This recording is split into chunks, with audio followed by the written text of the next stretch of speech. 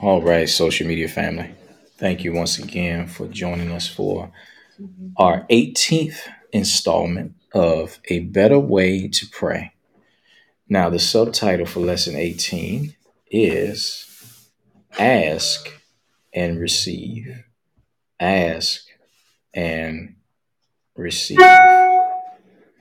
So we'll start tonight. Let's go to Luke chapter 11. Luke 11.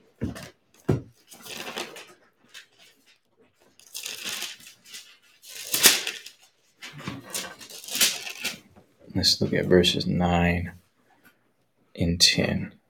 9 and 10. And we'll look at this in the New Living Translation. Luke 11, 9 and 10. This is Jesus speaking. He says, "And so I tell you, keep on asking, and you will receive what you ask for.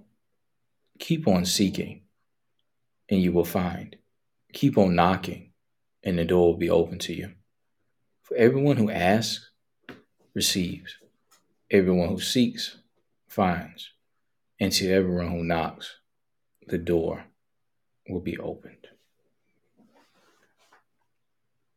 So, the title of our lesson tonight is Ask and Receive. Now, we look at that title and we read these scriptures. It sounds pretty simple, right? Now, when you see the phrase asking and keep on asking, seek and keep seeking, knock and keep knocking. Now, are there any questions that come up for us? Now, I know some of us that have had a word of faith kind of background, we can look at these scriptures and, it can create a question. But when you read this, what are you hearing Jesus telling us? Ask God for what you need and never stop asking. It doesn't. I'm not talking about the same thing, but your whole life long. Keep being an asker. Keep being a seeker. That's our lifestyle. I don't think it's saying ask 5,000 times for the same thing, because God heard you and said yes the first time you asked. Now there may be another issue in getting the manifestation, but it's not because he didn't hear and he didn't answer. That's the first time I've heard it say like that. If you asked the second time, are you still in faith? If you received the first time, are you in faith the second time, or the third time, or the fourth time? You know what I'm saying? In other words, you ask and you receive it. That's the hard part. The asking is easy. The receiving is hard. That's where you have to believe that it's yours. You've already got it. Maybe it hadn't manifested yet, but it's yours. And I think that asking then kind of hurts that process. Once you receive, to keep asking, I think it hurts the whole process. Okay. All right. So we're getting two different perspectives here on this set of scripture. Now, the way Terry described it, you're looking at it from a broader perspective, right?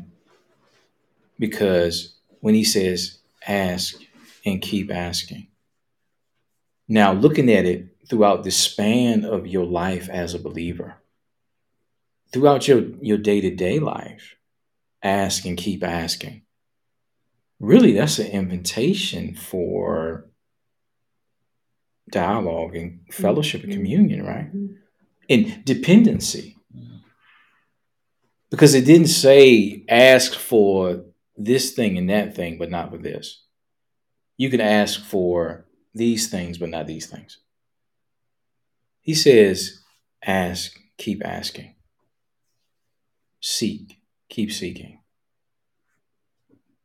So I think looking at it from a broader perspective, it helps us to really get what is being communicated here. Because just like in Thessalonians, what does Paul say to the church at Thessalonica? Pray without ceasing. So obviously, he's not talking about pray without ceasing to the point where that's all you do. That's your existence, is just to pray. You don't eat. You don't fellowship with your family. You don't go to work. You just pray. Obviously, that's not practical. Yeah, and that That's not what he's communicating. It's like the scripture Paul said, keep on being filled with the Spirit. If you go back to the original, that's what there's lots of ing verbs that the King James doesn't translate it that way, but it's keep being filled with the Spirit. That's not a one-time thing, right? Mhm. So it's like this. Don't ever stop seeking. Don't ever stop asking. Because when I'm in a position where I am leaning on the Lord for certain things, whether it be wisdom, whether it be with this decision or that decision, I'm putting myself in a posture of humility because I'm depending on Him for this thing and that thing, just for my day-to-day living. Right? Yeah. Right. Now let's speak to what Gene has said. If I ask for something specific and I believe I received the first time, if I come back and ask you for the same thing the second time, am I really believing? Because I used to do that. I used to ask, and if it didn't show, I'd ask again and again and again. And finally, I started saying, I think my faith was the strongest the first time, and I should have just been believing for the manifestation of that thing. Thank you. And then asking for something else that was necessary, which would kick in her deal. Like you keep on all your life. You're asking. You're always in contact with the Lord for your needs. Yeah. I always think with him being a father, thank God as the father, it's like he's just telling us, it's like, hey, whatever you're going through in life, whatever you're doing, keep asking me. I'm always here to help you. The next thing to the next thing, each, change in season, whatever you think coming by in life, whatever situation, it's like, I'm your father, I'm willing to help you. Just ask me, seek and you shall find, knock. Hey, don't hold back. Ask me. I'm here, And it's so neat because, to me, and really cool, that's where Jesus was trying to tell these people anyway. He was trying to break the religion off of them, a lot of times. And I think he was trying to, he was trying to introduce the Father's heart to them a lot of times anyway. So it's like, ask. Don't be afraid, come on, y'all, And those three words to me are kind of successfully deeper. Yeah. Right? Yeah. Asking's the basic thing. Seek. Keep knocking. It's going deeper into relationship. But it's as easy as receiving like a child, because that's the best way. That's the hard part. Mm-hmm. Yeah, that receiving is the hard part. From God's point of view, though, remember the day we were going to Busch Gardens? We had the tickets on the refrigerator, and our oldest son kept saying, because of experiences in his life, he had been lied to, and so he didn't trust people. Mm-hmm. So we said, we're going to Busch Gardens. We're not going to go. We're not going to go. We're going to Busch Gardens. Yeah, we're going to Busch Gardens. See the tickets on the refrigerator? We're not going to go. Then we were in the car on the way. We're going to Busch Gardens. Yeah, we're going to Busch Gardens. Here's the tickets. We're on our way. The whole way there, we pulled up there, and he's still, yeah. But no parent, when you ask, is going to make you keep asking, right? I mean, it just isn't God's character that you have to beg Him for something. If when you asked, it was according to His will, and you believe in your heart, right? Yeah. You remember when we were going on vacation one time and he was doing the same thing? Yeah. And he said, do we have enough money for this vacation? You sure you have enough? We're not really going on this vacation. We're already there. Like, we drove 10 hours. That makes you want to lose your patience when you keep, and I can imagine, God, here you have this word and all you've promised us and it's already been done. And some of us just keep asking you over and over. And I'm in the car yelling at him, I got $5,000 in my pocket. And I got a credit card I can put 20 on if I have to. I said, is that enough for you to believe we'll have enough money for this? And he had a hard time. But you see, y'all were kind of running low on patience a little bit. Just think though in the long run. The Father never. Yeah, no. He never, even if we ask 15,000 times, he goes, okay, I need to get through to them. They don't have to ask anymore. And they don't have to be afraid because it's already here. Because evidently he was so afraid. Well, he wasn't asking us. He was telling us that we didn't have the money and the funds. Well, what do we want? We want our kids to believe us and say, wow, great. But think about the Father trying to get us to trust Him over something. Well, he had somebody in his life that would always promise to pick him up and take him places that would never do it. And when he was little, and that caused that. Yeah, that's what I'm saying. But that's where God is much more, even more. Yeah. He's so much more merciful to us. He don't want us to keep asking because it's breaking his heart. Like they're not getting it, they're not getting it. Mm-hmm. But he's still going to keep trying until they go. You can trust me. Right. You know, she didn't trust nothing. She didn't trust God at all. Yeah, and I was thinking about the belief too. We were just talking about believing. He makes the promise. We believe. Mom and I were both listening today while we were working. We were listening to Mike Hesh with Healing Journeys, and then we were listening to Nicole Marbach. And it's funny because they both had, one was yesterday, one was today, but when they recorded them, they both had kind of a similar lesson kind of thing going on, and they both talked about belief. And Nicole Marbach was talking about, you hear a lot of, you got to believe, you got to believe, you got to believe, but she was saying that, belief is a byproduct of God showing his goodness to us. Like you're not going to trust somebody that you don't think you can trust. And it was really interesting we're saying this because she was talking about that. And I go, wow, I even, like, as a note, and Mom, and I'm talking about me and her, Mom and I were involved in a ministry one time trying to find help years ago. And we had to break away because the assistant to the leadership, she kept telling us, like, when she prayed for us, you've got to have faith. I mean, it was really judgmental. Like, it got to where it was like really repetitive. You've got to have faith. If you don't have the faith, then I'm like, I want to have the faith though. Help me. I want to have the faith. And then, like, years later, you realize faith, first God gives us his grace. He shows us, who he is, and he, bestows that on us. And then we, in response, believe. And I go, that takes the weight off of you when you realize you just believe. It's not believe. If you read Andrew's books, you have to laugh. Every mistake you can make, he made. I mean, he had one guy chasing him. The guy was in a wheelchair swinging a crutch at him, screaming at him. Andrew has skin a foot thick. He'll go in places and tell people things they do not want to hear. Yes. But it just takes the pressure off you when you realize it's just let God show you his goodness. And that's another blessing of that ing, because the Lord knew that we would ask, and some of us would ask amiss, and there would be different things, because sometimes our prayers are a lot of times dependent on other people following God's will. And so we blame God that they didn't get answered, but it's just the way things are. He has to work through people. And so he was just encouraging us, keep on, don't get discouraged, keep on asking, keep on seeking. I think that's the part people not taught, because when you're praying with somebody and they have to respond too, I have to admit, I was taught, okay, you pray with somebody, you can override their will.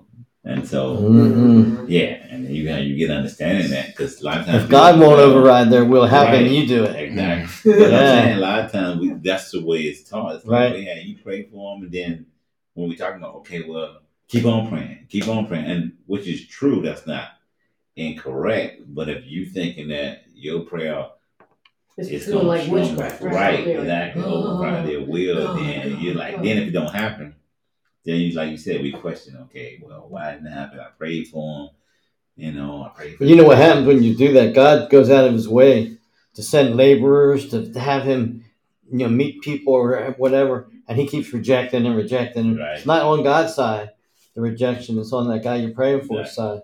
Yeah.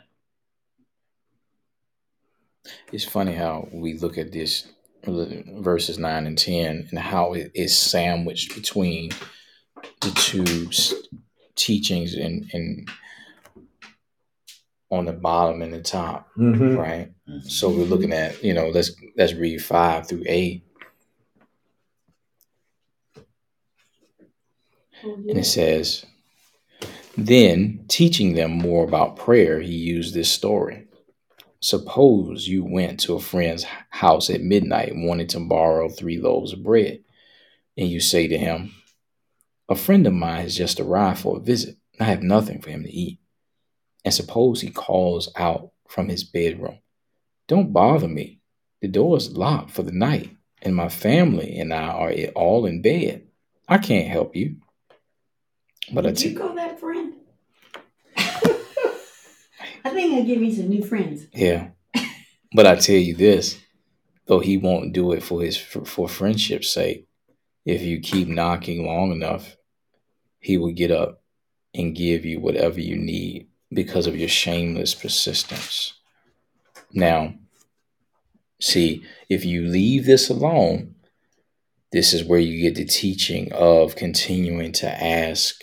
Because God's like that, friend. Because So basically what that's saying is be annoying, be obnoxious. Yeah. right, you Wear God down. you got to wear him down. Yeah, he don't really want to do it. Right. You got to get him to the place where he goes, oh, all right. He keeps bugging me so much. I'll have to do this. But see, and now if we capture the whole of all of these verses, then we can see the whole picture. Now, the need for persistence and tenacity in prayer is very necessary. Yes. But why is it necessary? It's not necessary because of God's unwillingness. It's because there's opposition. We have our own flesh. We have the flesh of other people to deal with. We have the climate of the environment to deal with, and we got the devil himself. We got all of these opposing forces to the will of God coming to pass. Yeah. That's where we need the persistence because of the resistance. Persistence is necessary because of the resistance, not because of God's unwillingness. And we can see that in verses 11 and 13, some of our favorite scriptures. It says, you fathers, if your children ask for a fish, do you give them a snake instead? Or if they ask for an egg, do you give them a scorpion? Of course not. So if you sinful people know how to give good gifts to your children, how much more will your heavenly Father give the Holy Spirit to those who ask him? Right? So if he would give his very own spirit to you, if you ask, what is a loaf of bread? What is a favor, a promotion on your job, or whatever, tangible thing you need? In comparison. Right? Yeah. But again, we have to get this part, the character part, in order to get the context of what's being communicated. Because if you take bits and pieces of scripture, and then you try to launch from that and make doctrines out of little bits and pieces, this is where you get the error. It's so sad because all Jesus was doing here was trying to show the Father's heart and how willing he is to help. If we just ask him. And like other scriptures through the years, we took like you're saying, like bits and pieces, and we made doctrines that are totally not, Yeah, truth. like the first time we couldn't pay our tax bill, we went fishing, and the first fish we caught, we looked for that coin in its mouth. Hey, I ain't judging. I've been there. I'm kidding, but I think that's people making the doctrine out of a word of knowledge, right? I've thought about that several times. I was reeling a big fish in. I thought, wouldn't it be nice to bring that fish in and have a gold coin fall out of his mouth? That would be cool. That would be so awesome. Yes. It's not impossible, but You gotta make sure you're hearing from God. that was a word for someone. Don't limit God. Don't put him in a box. But make sure We got those stickers all over our refrigerator at home that Andrew sent out. As don't limit God, or limit God with a slash through it. Yes, those are cool. Yeah. Now, just looking at our outline, a couple points says God's word will work for everyone, but we come up with excuses for why it won't work for all people all the time. Point B. But experience carries more weight in most people's lives than the word of God does. And see, and that's what we're fighting up against. Right there is the negative experience. And just like what you described, that doubt that was created by what? It's not necessarily about you. It's about the negative experience. Oh yeah, I've prayed for so many people that have died, and that's hard to get over. And still believe God for all these other things that you need, Mm-hmm. That's right. And those circumstances will speak back to you. Now, if you don't know how to rightly appropriate that, understanding that there are other variables involved that we don't know about, then it'll get you to question things and doubt God's willingness or his ability to manifest itself. That's where the relationship comes with talking to him again. That's what I'm so big on right now. Is we may not know, but God knows. He knows what's happening, and he will tell you. He'll let you know where you heading is good. You can't see anything, and it looks totally, completely impossible. But to him, he goes, "I'm working something that you can't see, and it may not. It may take 2 days or 2 weeks or whatever. But 20 years. Don't give up. That it's still there. Because just trust me. I can see. Things are happening you can't see. I prayed for that pickup truck for years. I only asked him for it once, and I kept thanking him for it until I finally got it. I only asked one time and then believed that, and then kept looking for it. And this heart, I prayed, gave the Lord the scripture. I said, I'm standing on your word that this is going to happen, and I'm believing it, that it's done. And I'm looking for it all the time. I went to the rehab today, and she was looking at me, and I was on a treadmill. She says, your heart's got doing a bunch of little beats in between the strong beats. And I said, I feel fine. I feel great. And I did. I said, I can't help what's happening there, but no fear, no nothing. I'm just trusting God. I think rather than teach people, as Julie said, there are other parables. We teach, in some ministry they teach what God is sovereign. Yeah. It means he knew what he wanted to do. God wanted to kill your kid. He wanted to kill your neighbor. So, But that's the he will use it for his divine purpose. Rather than teaching the other parables that we may not know about. Yeah. God needed another angel in heaven. But it said, he's sovereign. He just do what he wants. So. And you never know. Yeah, so he just killed my kid. Okay. People tell me that, and I said, we need to take God to court then, because he's guilty of murders and rapes and all kinds of things if that's the case. Right. That shuts him up, doesn't it? They want to fight you then. Well, I mean, people, rebuttal is that they said, well, we don't know his thoughts, we don't know his ways, so we do. There's one scripture to stop that. I'm saying when they take that scripture, take out of context. There's one scripture to stop that. You see what you have to say. He doesn't want anyone to perish, does he? You think a few people are perishing and going to hell, and everyone has to say yes. Yeah. So well, then he's not sovereign in that area, is he? Right. Yeah. He's offering salvation, but it's being rejected, just like he can offer all kinds of stuff that people reject. Yeah. And having that understanding, then the authority that God has invested in men, in mankind, to make decisions. When we understand that, then it opens us up and it frees us up from that bitterness that the hyper sovereignty doctrine can create.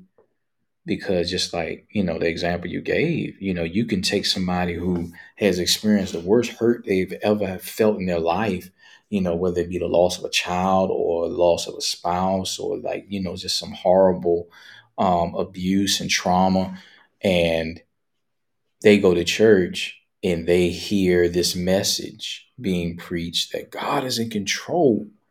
He's done nothing happen without it goes through his will. Unless it goes through his checklist. Yes. He has to sign off on that stuff. Now, once you hear that, you're making him an accomplice. Yes. To the very abuse and trauma that is ripping your heart out. Right? We're actually making him the accuser of the brethren. And another thing it does is when people die or addicted or all kinds of stuff, they're saying that it was God that did it when it was Satan that did it. So they're taking what Satan did and they're blaming it on God. And that's wicked. I mean, right. Yeah. Attributing to God. Yeah. What? Yeah. Mike Hesh said today too when he was talking. He goes, when we say God, he goes, is a liar, because he says God cannot lie. He goes, if we say God can lie, like we're talking like in the line here, then that means he would have to be in cahoots with Satan because Satan's the father of lies. That was That's just so good. cool to Yeah. me. They You know? don't work together. Yeah, exactly. Yeah. Yeah, I talk about sorrow a lot because I heard that all my life. Yeah, everybody has, I think. I heard that all my Yeah. life. We did song that whole. I hear that song. I hear it in my head all the time. You know, he's sorry. He can do what he wants. I mean, that's was my. Yeah. That was drilled in me. Breaking off. Okay, you know, so if things didn't work out, You then I need just like. God I did said, it. okay, yeah. Yeah. Well, I mean, I never. They taught us, but he didn't do it. The thing is, he allowed He it. allowed it to happen. Right, He's and using it for so. good. So it's just like he took a back seat and said, I'm just not going to touch this right now. So, and I learned to accept that and said, okay, you know, well, God didn't want to do it. So, And then that makes you passive. And right. some people actually like that. They're drawn to that because they have no responsibility. Right. However it turns out, it was God's will. So we're responsible for nothing.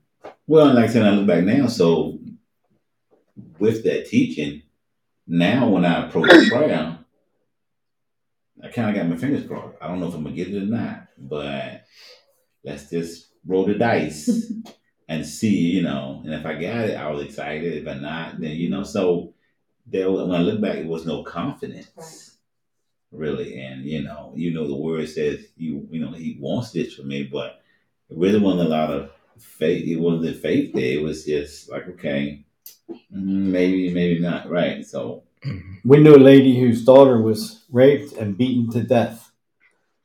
And because some people got saved at the funeral, it was God doing it. The whole thing was God, according to her. And it was so. In fact, she said to me, "Nothing happens." She said what you said. Nothing happens unless it goes through God's sovereign will. And then she gave me a fake scripture. She said Ecclesiastes 3:37, and then she quoted that, right? mm-hmm. It was a lie, and I didn't bring it up to her. I wanted to look at her and say, you're using the sovereignty doctrine. Now you're giving me a scripture that doesn't exist. You know, but I didn't. I just kept my mouth shut because I have a tendency to want to rumble with people that do stuff like that. Yeah. All right. So we've identified several different hindrances, right, from being able to ask and receive in confidence. Right. We talked about, you know, actually, obviously, the misappropriation of God's character, not understanding His true character. Number one. All right, and we talked about the misunderstanding with the whole sovereignty doctrine, you know, specifically, right? And we talked a little bit about other people's will and how that has to, you know, in a lot of cases, for the things that we're praying about, especially when we're praying about other people's situation, their will has to align with God's will as well. Right. So there are certain variables that are going on in their lives that can hinder things. All right. But there's another hindrance to prayer too. All right. So let's go to James 4.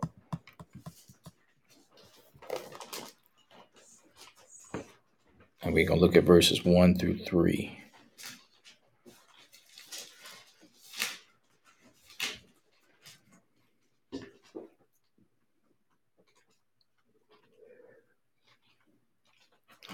I'll read this. I'll read this in the New American Standard. And it says, "What is the source of quarrels and conflicts among you? Is not the source your pleasures that wage war in your members? You lust and do not have, so you commit murder. You are envious and cannot obtain, so you fight and quarrel. You do not have because you do not ask. You ask and do not receive because you ask with wrong motives, so that you may spend it on your pleasures." In the Amplified, in verse 3, it says, "And if you ask, you won't receive it if you're asking with corrupt motives, seeking only to fulfill your own selfish desires." All right. Did Paul write this? James. He's getting to the nitty gritty. Man. You adulterers, adulteresses, don't you know friendship? I mean, he's calling them names. Right. Yeah. Well, since you started, I'm going to read that too. Yeah. Verse 4 says, "You adulterers, don't you realize that friendship with the world makes you an enemy of God?" I say it again. If you want to be a friend of the world, you make yourself an enemy of God. Verse 5, do you think the scriptures have no meaning? They say that God is passionate, that the spirit he has placed within us should be faithful to him. And he gives grace graciously. As the scriptures say, God opposes the proud, but gives grace to the humble. So humble yourselves before God. Resist the devil, and he will flee from you. Now I'm looking at verse 7, where Terry talks about, the passivity that can come when you align yourself with the hyper sovereignty doctrine that says whatever will be will be. God is in total control of everything that happens. That's putting you in a place of passivity, where you really, if you believe that in the core of your being, if that's a hard belief for you, when there's a time there where there needs to be some resistance on your part, you're not going to do it because of that. Why? Because of that belief. Because if that's your doctrine, when the pressure gets to a certain, it gets to a place, you're not resisting. You're a dartboard. When you just get hit with everything. When you need to resist, you're not going to, because whatever will be, will be. Right? God is in control. If it's happening, he's allowing it to happen. But then those same people will turn around and ask God, "Get the devil off my back. Get him off my..." He can't do that. They told us to do it. It's one thing God cannot do, the things that he told us to do. Right. I used to go to a Bible college, and the guy that started the Bible college had some like MS or something. And he said one time, God put me in this wheelchair in order for me to make these tapes that go around the world and all these people will be saved. He said, but if he hadn't put me in this chair, these tapes never would have been done. And I remember thinking, dude, you are so far gone. But God actually was good. He was a great teacher, but God put him in a wheelchair. And I'm thinking, what about love is not there? God is love. It's not love to stick you in a wheelchair. But I think there's still a lot of that preaching. Yeah. Oh, yeah. As a matter of fact, I think it's very popular. Yeah. To say, well, God did this so I could do this. So, and like you said, it's very gifted people in there, but, well, God did this so you could do this. And he had one statement I really liked. He said he was a turtle on the fence post. And he says, one thing you have to know about a turtle on the fence post, he said, somebody put him there. I like that. In other words, when you get somewhere, God put you there. But he didn't cripple you and throw you in a wheelchair so you'd make a tape. It's true. That's so important to know God's character and know his word. Because, like, you say, we'd be like dartboards, you're just accepting everything that, oh, God says this, okay. Well, this is God's will, okay. I was even thinking of an example that I had in my life where I go, if I had known better at the time, just, part of the testimony or whatever, but I had like a minister, and I'll probably mention this here before, he had said that God was going to mess with my world to see how dedicated I was to the call of intercession. And I go, like, I will note this, I already had no friends in my life at the time. I was like 16 or 17. I really didn't have friends then, and that's because I accepted it. I know that's what it was. It was like, like I said, why is the enemy on my back? Because I was allowing him to out of ignorance, and it came to me, and I'm thankful for God, through the doctrines. I mean, he can only minister what we'll accept, in those times of our lives. I mean, if we're not open to it. But I remember screaming and crying on my bedroom floor, going like, God, why are these girls at church rejecting me? And why is this and that?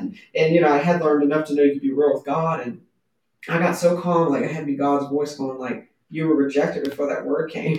Like it wasn't me. In other words, like God was trying to, in a roundabout, let me know, roundabout way. And I go, but it would have been so nice at that time. And I'm thankful later, but, to know hey, God would something like that to be like, hey, brother so and so, no, I do not accept that in Jesus' name. You can accept that. I hope you don't, because that's cruddy. But God is a good dad. He wants me to have friends, and He wants me to pray at the same time, as I do. But yeah, it's important to know God's character, definitely. And if you do, you can't be hoodwinked by that. You could have a devil manifest as an angel or as God and say to you, Yeah. I put that cancer on you so that you would learn something. And your response needs to be, you're a liar. You can't be God. That's against the word of God. You're not who you're saying you are. Mm-hmm. You can laugh at it. I mean, you have to have a quick response. Yeah, but the only way you can do that is because is by spending time with His Word. Yes. Because if you don't know who His character, you don't know, who He is, then you're open to hear these lies, the deception, right? So going back to verse 7, because I'm like, it says, so humble yourselves before God, Mm-hmm. resist the devil, and he will flee. Resist the devil, and he will flee. But the humility comes first. Yeah. So what is the humility? What does that really look like? It looks like me exalting the word above what I feel or see. Right. Above your will. Yep. Right. That is biblical humility right there. When everything in me is like, yo, this don't look like this don't look like God's, will at all. Nothing is. Everything is opposite, right? Yes. I feel some kind of way. I want to do what I want to do. I want to say what I want to say. But God's word says. God's word says. If I exalt that, right? That's when you're trusting. That's when I am like, okay. I know the five senses, all of these things are contradicting what you've promised and what you've told me to do. But I'm gonna exalt your word. I will continue to trust in what you said, and I will do what you told me to do. Now that's when I'm in a place of humility. Yes, and that's me resisting. And what does it say after we resist? He will flee. He will flee. Yes. But again, I'm not even going to be in a place where I am exercising that resistance if I don't understand the authority that He's given to me to declare His word, to ask and receive, to seek and to find. Yeah. If I don't understand my authority, my assignment to do that, then I'm going to be in a place where I'm not resisting anything. I'm just, like Gene said, a dartboard. Yeah, sovereignty doctrine people are dartboards. Anything that comes along, they receive it as being from God. I don't care how evil it is. This couldn't have happened if God didn't. Okay, it just couldn't happen, and they just go down the tubes. It's true what you're saying too. The more you exalt the truth, the more you begin to know in your spirit it's going to be okay. Mm-hmm. It is, and nothing can move you. The more you exalt it, the more you praise Him, and the more you lift the word up, you just begin to. There's nothing even say can come stand in front of your face and go. You go. It would be. You just know. I like Andrew when he says, some of you, he said, dying's not such a bad thing. But to speak to it, and I've this become a humility here. Now I know some people have used, and I've learned. I see no scripture reference, but when say if you're going against God's will, then they will say, okay, well, then say if you got to the top of the corporate ladder, maybe that's not what He wanted you to do, and then you fail. Then they say, well, God humbled you. And they take that aspect and say, okay, because He didn't want you up there in no way. Mm-hmm. So He humbled you. That's why you failed rock bottom, because you was going the wrong way. And so He had to humble you. So you really didn't fail. God did. In other words, you really didn't fail if God didn't get involved. God Right. got involved and Well, he are did. there appropriate times? Pride cometh before the fall. Right. When we don't humble ourselves before the Lord, we will be humbled. Okay. But it depends on, that may not be your situation, but if we do something in defiance of what God's told us to do, Now, is that him humbling you, or is that That's the just circumstances, No, I it's a think. the circumstance. circumstance? Right. That's Yeah. what because people make It it. is because Say, then if a he sickness did, fell on you, and I'm it's like, saying, well, well, that's God that's not doing his that. character. But like you said, it's the circumstance that humbled you, not him. That's just like the illustration of you driving down the highway and God tells you to take I-64 and you take 264. The longer you stay on 264, the farther you're going to be away from where he wants you to be.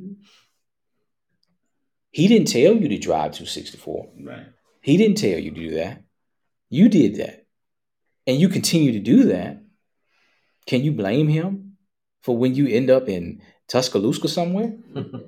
No. Huh? No. But it was us, leaning on our own strength and understanding to take us to a certain place. Right? So it's not that like God had to take his divine belt and whoop your behind. But see, we try to project some of our human, natural Right. parenting and try to project that stuff on him. But if you look at what Hebrews said, how does he chastise us? With the word. With his word. Now, when we don't submit to that chastisement of his word, then what's going to happen? Then the consequences and the circumstances get us. Mm-hmm. Right? But it's not like at least I'm not reading that in the New Testament, Right. where he's actively throwing stones, tripping you up. it's kind of like it's a written law of the universe that there's consequences to arrogance. It may take a long time to catch up, right? It's like Haman's noose, right? You do those things, Mm-hmm. it goes around, will come back to bite you. Yeah, I said It's like a reaping and Yeah, sowing. he gets Yeah. blamed for that Sowing because and we hear reaping. that phrase. Well, okay, God humble. Have people testified? Well, God had to humble me because I was acting this way and doing this and doing this. He had to humble me, and like I said years before, I was like, okay, I'll accept it, but I'm saying, okay, but that's not him. Like he said, that's just you going the wrong way, not being obedient what he told you to do. So therefore, your circumstances caused Yep. you And Cameron's circumstance. to have. Well, what you have. happens if we are in disobedience and then God is able to speak to us and show us that we exalted our own ways and didn't obey him? Then there's a humbling but that's where we have to humble ourselves. Right. And he can still redeem. We get brought to that place by his grace that we will then say, okay, now I have to humble myself. Because he says, humble yourself under the Right, mighty because it hand said of humble God, and he will yourself. It didn't say exalt he you. would do it. Right, and he will exalt you Right. in due season. Right, I'm saying we can be in disobedience and then we can come to the place Mm-hmm. through his grace that we realize where we erred, and that's when we need to humble ourselves before him. And we do, he exalts us And that's again. an act of our will. Continue to exalt us again. I think I told you guys at the time he humbled me. I was backsliding. I was in another state. I was walking in the store to either buy tobacco or alcohol. I don't know which. And I went in, I put stuff on the counter, and the guy looked at me and said, I know you. I said, you what? He said, I know you. I said, no, you don't. He said, I'm telling you, I know you. He said, you're in this choir on TV, and you're the 8th guy from the left. And that was me. I walked out of there and looked at the sky, and I said, I can't even hide from you. I can't even run from you. You're everywhere. In other But words, even to I was humble, when man. we ask God for forgiveness, isn't that an act of humbling ourselves? Mm-hmm. Yeah. Yeah, I agree with that. But I was trying to run away from God, and I couldn't. But I tell you, it's okay. God, well, he doesn't. You humble yourself. Now, it's different between him, being Yes. humble, but you got humiliated because you did your own thing. Mm-hmm. God is not going to humiliate you, make you look bad, Yeah. just to. No, humiliation, of course, we come from the enemy. He's like, I'm gonna make you look like a fool. Okay, but we say, okay, well, God made me look like a fool, so I can get my. No, it wasn't him. That's the enemy made you look like a fool. It made you ignore the voice of God, go your own way. Now you humiliate. Now, like you said, now I come back and humble myself before Him. And then he says, You can lift me I up. think 10 says, humble yourself before the Lord, and He will lift you up in honor. So when He humbles you, you get exalted. It's good. He's such a gentleman. He never ever tries to embarrass us. Mm-mm. So awesome. Yeah. I have a question. What do we do when we have brothers and sisters that are misinterpreting or misappropriating God's sovereignty? I know a lot of, I've been to a few different types of churches, over the course of, 10 years or whatever. And I know, man, brothers and sisters, I know they love me, they love God. If, what you had mentioned, Julius, about putting God's word first, if I were to ask them, do you put God's word first? They would say yes, without a doubt. And they're sincere, very sincere in their beliefs, but they just don't have the revelation that we have and that we're talking about. To take one of Andrew's anecdotes, we ain't arrived, but we left. So bottom line, they haven't even left yet. So, but I know they're sincere. I know they would never say, no, I'm not going to quite put God's word first. No, they would put God's word first. They would say they love God, but they just don't get it. I mean, we can look at the body of Christ now. I mean, we got all these denominations. People stepped out what they felt like was God's word and God's move and God telling them to, and they created the Baptist church, and they created the Catholic church, and they created the Methodist church. And they sincere as anything, I'm sure, when they stepped out and did that. So what is the prayer that we pray for somebody who really, really, with sincerity of heart, is trying or believe that they're going down the right path? I don't usually try unless the Holy Spirit's urging me to, because that's a way to make an enemy real quick. A lot of those folks are so steeped in that doctrine that they won't back up. And what I'll normally do is I'll try to ask them that one question. Is it God's will for people to go to hell? But the word says that they're perishing. So you can show them right there that sovereignty doesn't affect that, and hope that they'll do a little scripture search and go further. But you have to be very gentle with them, or you make an enemy quick. Well, what's the prayer? The prayer. Yeah, like how do you pray for them? I guess that's what he asked. Oh, just ask God to give them light. And, if you get a chance to give them a scripture and show them that there are people that are perishing and it's not God's will for them to perish, you can give them the scripture and then let them decide. Let's go to Ephesians. Because for many people, that would mean leaving the church, right? Yeah. A revelation like that, you're very likely to. So you're liable to get in a real big confrontation. Yeah. It's a big deal. Yeah, once you start hearing stuff, you can't. For me, I couldn't stay. Right. Because then, I was getting resistance.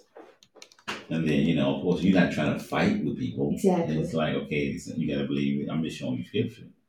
But, yeah, it becomes like a... When I was younger, I had some people say, man, to me, they wouldn't talk to me for months because I wouldn't give it up. All right. I kept going after them. So we're going to make a connection here between Ephesians 3, 14 through 20 and 1 Timothy 2. And we've used we've looked at these scriptures before, but just in the context of what, Kevin is talking about, I want us to look at this, okay?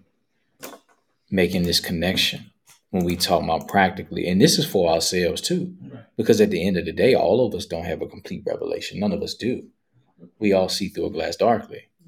And see, the thing about it is, when we talk about denominations and things like this, there's a certain revelation that a man of God or men of God, women of God have received, and they've gone out and stood on that thing.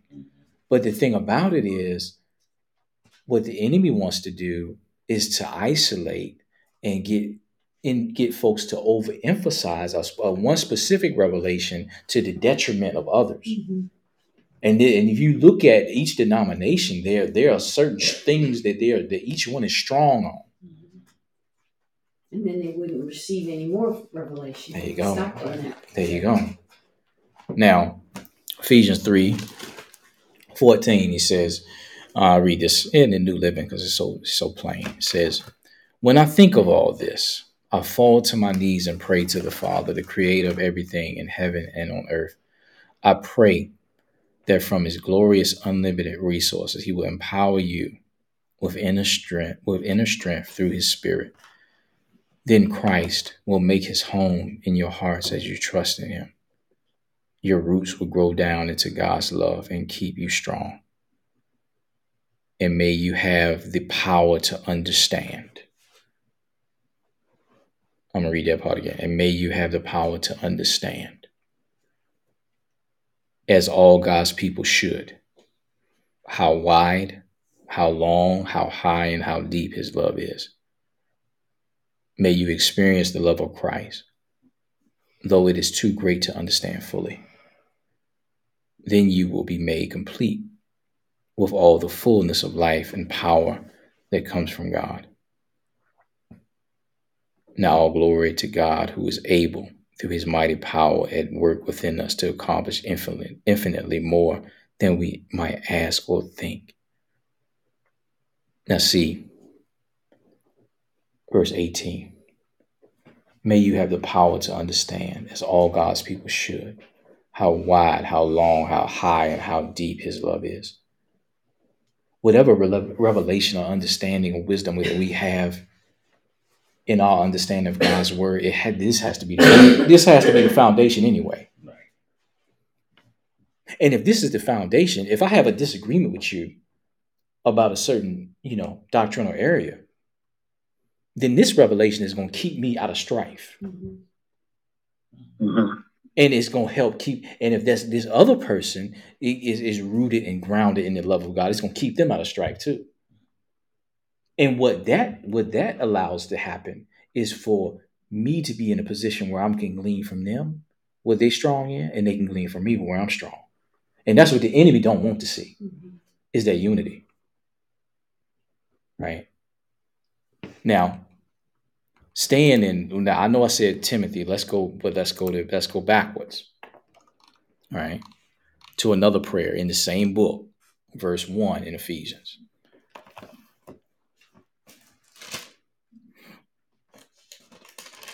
Verses 16, 17, 18, and 19. All right, so we can add this to the prayer.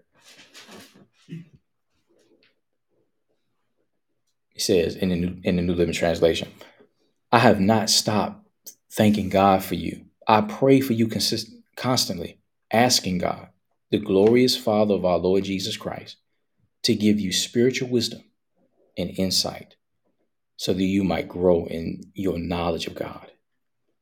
I pray that your hearts will be flooded with light so that you can understand the confident hope he has given to those he called, his holy people who are his rich and glorious inheritance. I also pray that you will understand the incredible greatness of God's power for us who believe. This is the same mighty power that raised Christ from the dead and seated him in the place of honor at God's right hand in the heavenly realms.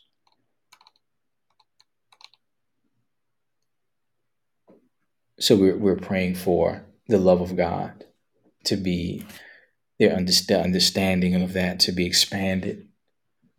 We're praying for greater understanding of who God is, of what he has done through the death, burial, and resurrection, all of that stuff, right? Just practically, because this is what Paul did for the church of Ephesus.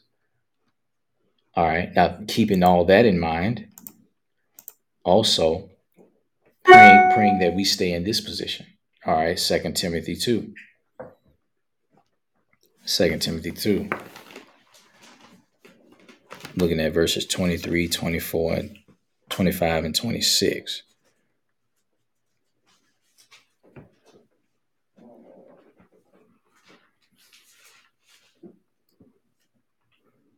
And remember, this is Paul talking to his spiritual son, Timothy.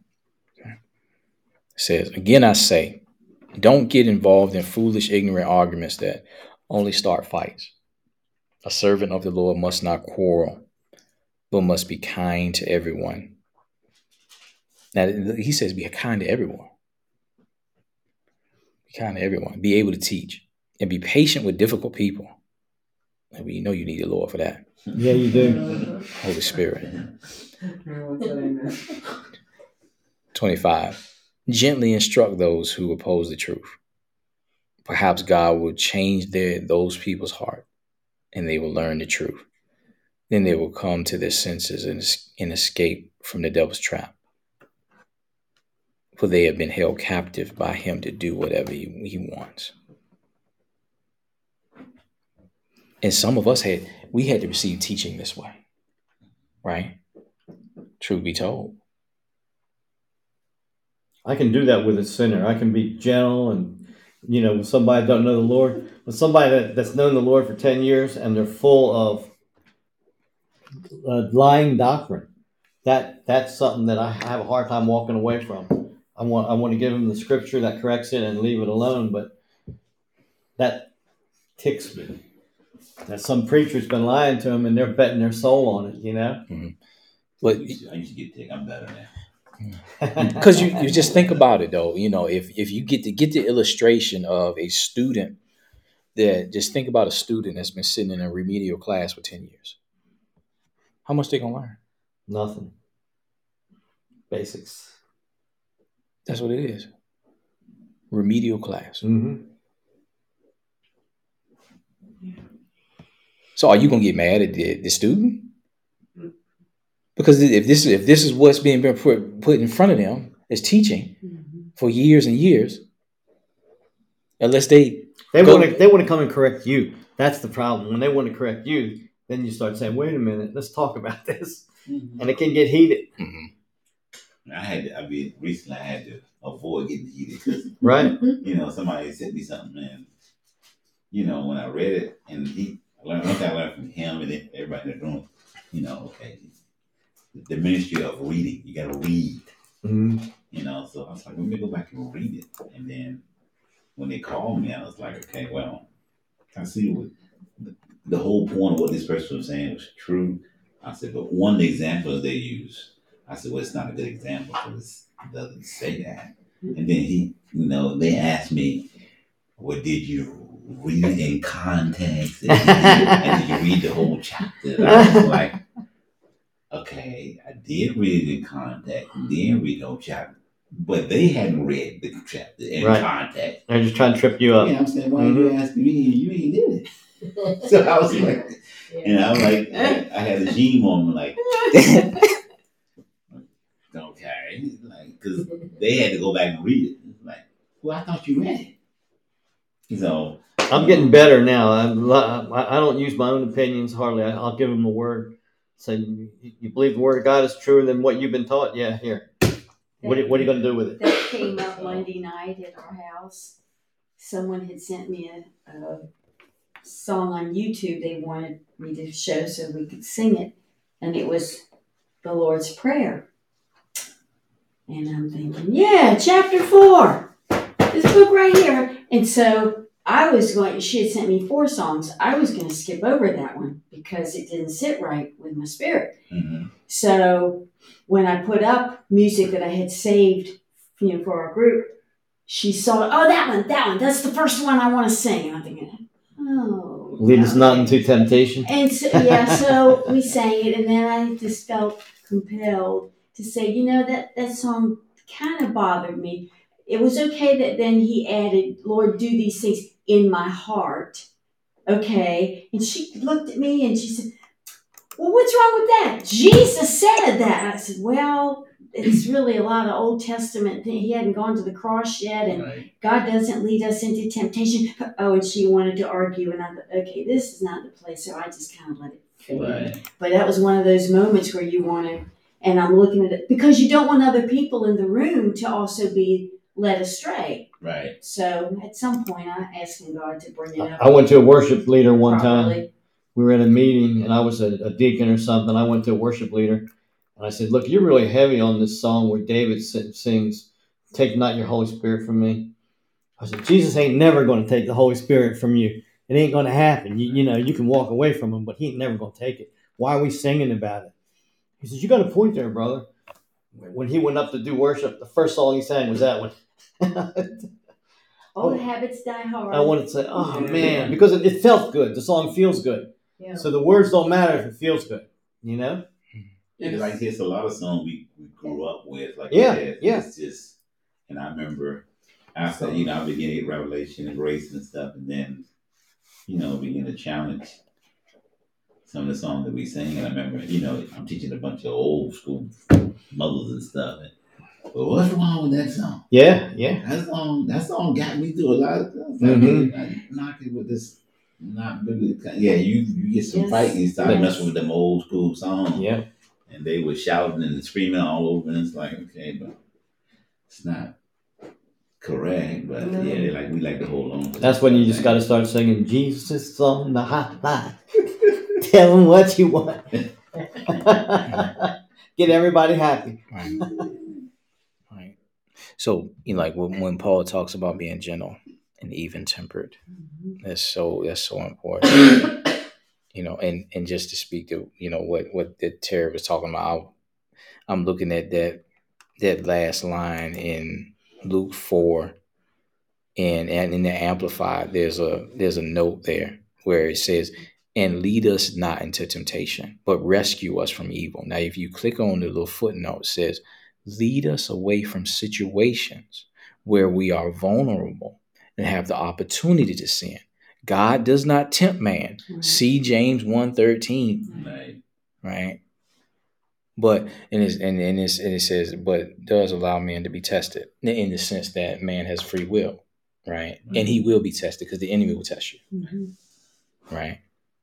But see, but that's where we have to get context and look at the whole scripture. Yeah, I told her, so that's where you trust the Holy Spirit to, if you're headed into a bad situation, the Holy Spirit will lead you away from that. But that's not exactly the same thing. Right. So anyway. And that's where that old English trips us up. If we don't understand how, things were written there, that old English would trip us up every time. Right. Yeah. Going back to our outline, I'm going to read some of the points.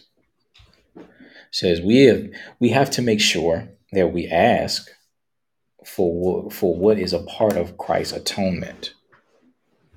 Right. If we ask for something promised in God's word, then he has already given it to us, right, through the finished work. Right.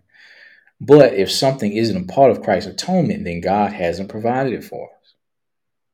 In his atonement, the Lord provided all kinds of good things: joy, peace, restored relationships, healing, prosperity, and much, much more. Right?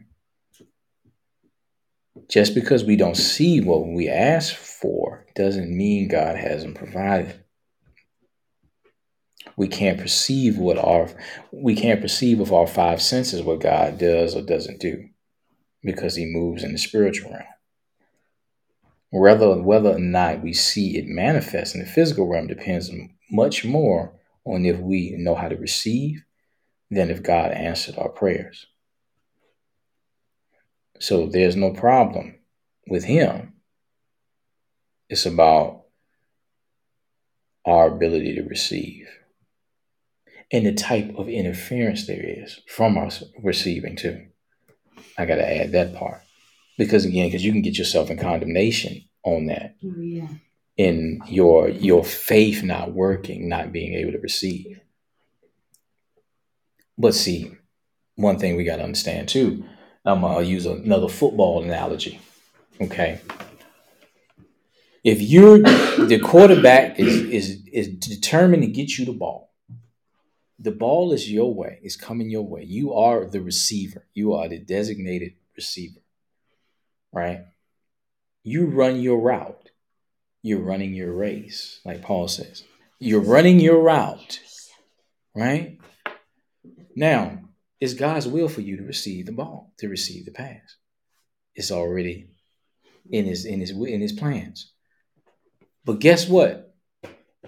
There's an opposition that doesn't want you to see you receive. So what are they going to do? They're going to try to resist and interfere. They're going to try to interfere. Right? So they're going to try to intercept what is for you. And unlike in the NFL, where if the receiver is getting tackled or pulled by the defensive back, the referee is there to call the flag. But in the spirit realm, with us, if we're getting interfered with, there ain't no referee on the sideline that's going to call the flag. You got to call your own penalties. You know where he says, resist the devil and he will flee. That's our job. So if there's a violation going on, we see some interference, like, okay, hold it. Healing, this is mine. Why am I feeling sick like that? Or my pockets are low. Why am I in this place? We got to call the penalty on that. That's our job. We can't count on the ref to do it. But that's all of a part of us receiving. It ain't about what God hasn't done, but he has already done everything through the death, burial, and resurrection. It's about us getting through the coverage and getting to a place to receive.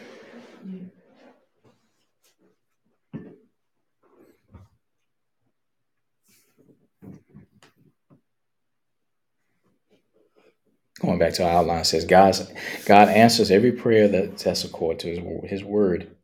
If our prayers don't get answered, it's not God who missed it. God is always faithful. Knowing that God is faithful should bless us. In his faithfulness, the Lord has a perfect plan for each and every one of us. That includes health, prosperity, joy, blessing, peace, and happiness. It's just not that not everybody receives from him. Right. Now, I want to clue in on this statement because, when people hear that word prosperity, it's a trigger. Yeah. Right. It's like, oh, Lord, you one of them people. Yeah. Right. Because now, the reality is, what did Christ say about our time here on this earth? In this world, you will have tribulation, but be of good cheer. I have overcome the world. So we're not preaching or teaching that if you're walking with the Lord, then you're not going to have no problems. Actually, it's the opposite. The more you are in line with his will, and that means that you're doing some damage to the enemy. So you're poking the bear on his side. Mm-hmm. So the enemy has a vested interest to mess with you because you are messing up his plans. Mm-hmm. So if you don't believe that, just read Paul's life. Look at his testimony. Now, if he was on the sideline eating Cheetos, you think he'd be going through all the stuff he was going through? No. Why? The enemy ain't got to mess with him. He ain't doing nothing. Paul's my man. He stood up to those Galatians and said, "You fools, who's bewitched you?" I'm thinking, Paul, you're going to get some of your own teaching about meekness and gentleness and all this other stuff. He went in that book. Oh my gosh. So the thing about it is, when we talk about believing God for prosperity and our wholeness and just our physical well-being, we're not being selfish when we do that. Really, it's a place of humility. Because for me to say, okay, you know what? I'm trusting the Lord for my provision. So I'm going to keep my ear out for what he desires for me to do as far as my vocation, as far as my investments and my giving and all this type of stuff. That's what humility looks like for real. But if I am so dogged opposed to prosperity and health being a part of God's will, then at the end of the day, I'm putting myself in a position where I'm going to be seeking that stuff myself. I'm going to be trying to take care of that stuff myself, regardless of what people tell you. They may preach that stuff from the pulpit, but when they get home, they got bills to pay. They got kids that need to get taken care of. So they are doing those things that are necessary to take care of their family and their household. And when you're in that position where you are so opposed to the idea that God wants to prosper you, then a natural consequence to that is to take the care of that provision on yourself. And prosperity is different things to different people. I watch a lot of these shows where people live in a cabin up in the woods in Alaska. And one guy said, if anybody mugged me, he might find a washer or a nail in my pocket. He said, we don't have any use for money. And he said, if I've got food in the house and I've got a warm fire and a dry place to sleep. And he said, I feel rich. And I thought, he's prosperous. That guy's prosperous, no matter what you say. Yeah. And when I asked the Lord about prosperity, what is prosperity? He said, it's when you have enough to do all I called you to do and some to give away to help my work. He said, you're prosperous. Wow.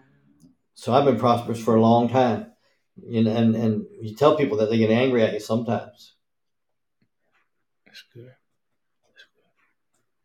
Yeah, because sometimes people can make you think that everybody's supposed to be an entrepreneur. Like when everybody's not called to that, But I mean, that's the mindset they got, It's like, no, everybody's not called to that. So if you call to that, then that's fine. But you're not called to that, doesn't make you less than everybody else. It's all about what you call to. Right. And that whole submitting to a materialistic Western idea of what success is, right? And like you had mentioned, that's a big thing in the whole social media world. Everybody got to own business. Yeah. Everybody. All right. But the bottom line is everybody is not built for that. Yeah, that's true. Right? Somebody got to drive the bus. Somebody got to take this garbage out. Somebody got to fix pipes. Somebody got to fix, your leg when you go to the doctor. Fix pipes. Try getting a hold of a plumber. They make more than doctors, I think. And somebody got to fix those wires in your house when stuff blow up. Right? Got to put the cable in. Right. Or, the Wi-Fi, all that stuff. All that stuff. And somebody, if you break your iPhone or your other phone, your tablet or whatnot, somebody got to fix that. Right? You think God can't prosper you in Walmart or Costco or Sam's Club? You got to develop your own YouTube channel and start to sell, extra toothpaste and or whatever you're selling, or do an e-course on how to brush your teeth or something. It's not, but prosperity is relative to the individual and to the calling,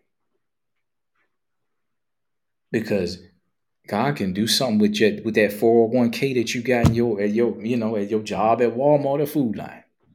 I used to work with a guy. He worked for Ford, and he invested his money in everything, and he owned 4 or 5 different businesses. And I didn't know it. He drove an old pickup truck and wore a baseball cap, and he was just a good old guy. And one time he called all his employees in for a Christmas party. I thought there was only the 6 of us. He owned a garage. I thought there was the 6 of us that worked there were all his employees.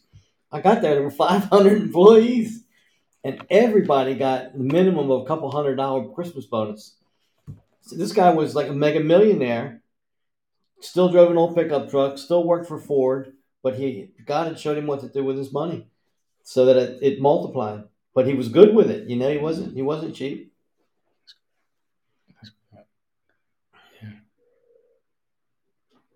So at the end of the day, when we looking at, what prosperity is, what success is, and what answered prayer looks like, what the blessing looks like.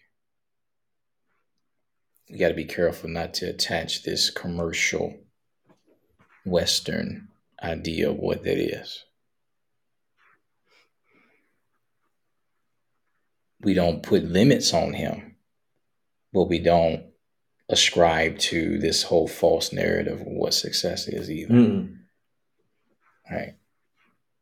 Because you could take a believer that's content with where they are, Yep. in their vocation and what they're doing, and if they get a hold of this whole success idea, then it can get them to put themselves in a place of condemnation where they feel like, okay, am I really prospering because I'm not a YouTube influencer with 1 million followers, or I'm not on the Forbes 500 The list. minute you compare yourself to other people, you're in trouble. You just got to ask the Lord what you should be doing and get content with that, and you'll go right where you're supposed to go. That's true. It comes back to the relationship. I thought of examples of different ministers. Like, I thought about like Andrew Womack. Like they said he lives very humbly. Compared to some ministers and stuff. His home is not like extravagant. It's nice, and it's for him and Jamie. But and then you take, minister like Jesse Plantis, and he went really big years ago and had like a plantation. And I thought, I don't think either's wrong. I think they did what God put in their hearts to do, and it come down to each one of us going, hey God, what does it look like for me? What does success look like for me and my family? And God knows exactly what each of us need. Well, to me, it's all about what you want. Yes. If you want them to say you can afford it, get one. And then there's some people who can afford it. They don't want one. And so it's like, okay, so whatever you want. So it's all about. Mm-hmm. So, you want a big house, get one if you can afford it. If you can clean it. True that. Yeah, so it's all about what you want. Yeah. But as long as you keep it in perspective. Yeah. But that's just certain things I'm not interested in. There's certain things people are like, now you want that, that's fine. It's like, go back to what we're talking about, your children asking you for something. Mm-hmm. Each child is different. God's put desires and likes and dislikes in each one of them. So one child may ask you for something that's not a big deal, but he really wants that. What are you going to look at him and say, no, that's not prosperous enough. That's not, you better set your sights high.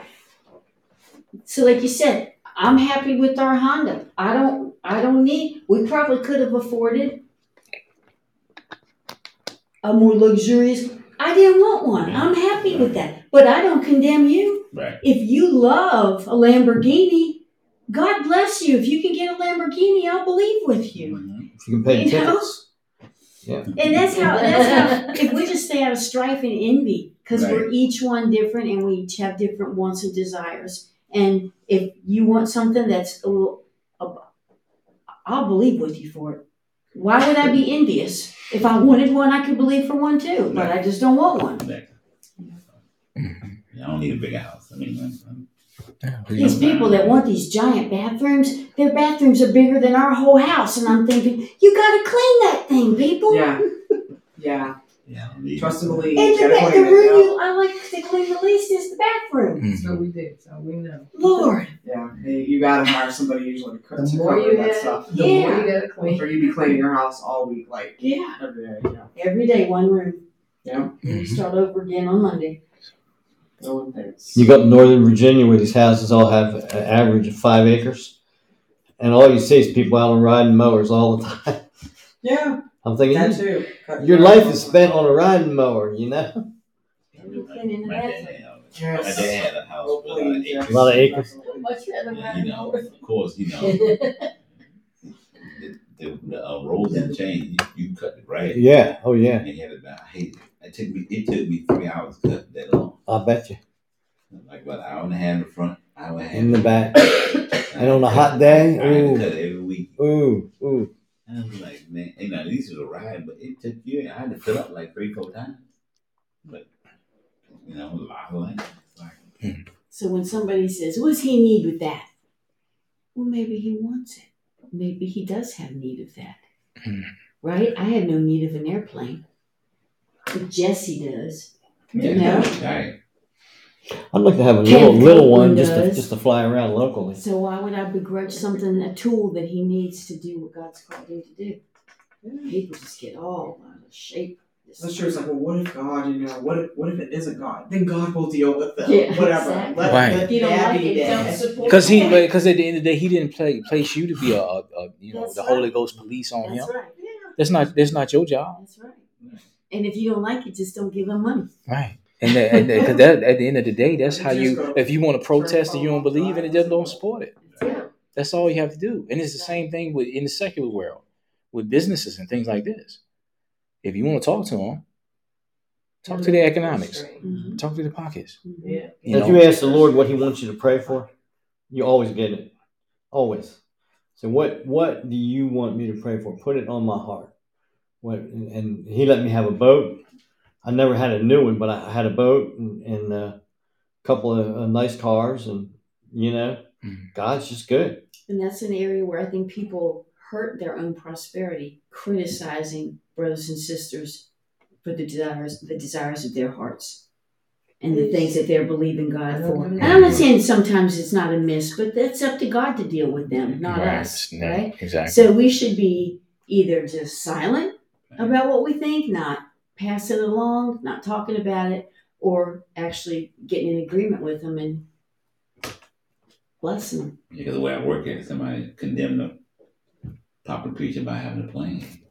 Like, he don't need no plane. Then I looked at the guy and said, Costco CEO got one. Yeah. Playboy used to have He one. flies all around. All those Right. guys, all those big businesses Yeah. have their own planes. Okay, so if he said Playboy had one, oh my goodness. So I'm like, okay, so the guy that's promoting softcore porn, it's Right. okay for him to have a plane, but the man that's preaching the gospel Right. across the world, Right. he needs a plane to travel, so he don't have to fly Delta commercial. Right. It's a problem with him. Where's the hypocrisy in that? Flying commercial now. That's like being on a bus. Well, plus They there's a jam you shortage of in there. pilots They now. jam you Flights in are there, and being it's just canceled. You can't get where you need to go. it's like being on a bus. I'm telling you. I tell you what. See, if I want folk to get lively, start talking about this prosperity. Folk on there, they will be. I'm telling you. And the religious skeptic, he looked in here, but he said, "No, I ain't going in there with them tonight." Not tonight. They talking that And he prosperity tried. stuff. And neither shall he prosper. There you go. If you don't like the prosperity stuff, don't worry about it. You won't have to deal with it. You don't want to work. Just suffer for Jesus. Yeah. There you go. All right. And then you'll be calling us because you can't pay your bills. But to me, the guys that are Yeah. teaching, if they're teaching prosperity and they're being led by the Lord should make them prosperous. So they're an example to the people they're teaching. Exactly. But I like what Andrew, to add this a little bit, I like what Andrew did. He goes, there is some ministries that go after give. If Yes. you don't give, you're gone. I'm You're not not going to saying get it. everything's done And he quickly. says, the biggest thing, if you're not giving from your heart, it's not doing you any good. Right. It's doing the ministry good, but it's not you. It Right. should be teaching, give from your heart. If God tells you to give $5 here, Mm-hmm. give here. He's going to bless it. Mm-hmm. That's his biggest thing. He goes, listen to what God says. Well, there's some No people pressure. that their whole ministry is I know. raising money, But and then they don't understand. I have a why hard they're not time with those prospering folks. because Right. And they're see, not being taught properly. and that's the problem. That's the Right. sadness. So let me just tie all this up. Right. It's Because sad. that's the issue It is. where you have, individuals that are fleecing. yes, they Gospel. are. Yes, And they're making it bad for men of God who are really trying to do the work of the kingdom and think bigger than what the culture will allow them to, right? And then, but the scripture already declares 30, 60, and 100-fold. But with the 100-fold return, there's what? persecution with that. Mm-hmm. All right. So at the end of the day, I'm there to wrap it up. Proverbs 3, 5 through 8. Mm-hmm. And I'm going to read this in the New Living Translation. I like the way it reads. Paying specific attention to verse 7 and 8. Proverbs 3, 5 through 8 in the New Living Translation. It says, trust in the Lord with all your heart. Do not depend on your own understanding. Seek his will in all you do, and he will show you which path to take. Don't be impressed with your own wisdom. Instead, fear the Lord and turn away from evil. Then you will have healing for your body and strength Amen. for your bones. Thank you, Jesus. Read 9 and 10. Honor the Lord with your wealth and with the best part of everything you produce. Then you will fill your barns with grain and your vats will overflow with good wine. He said, How good can you wine. be against those two scriptures? I can't. Good wine. I got to say, yay, God. You know? That's right. That's right. All right, social media family. Thank you for joining us once again. We'll see you. Bye. Good night.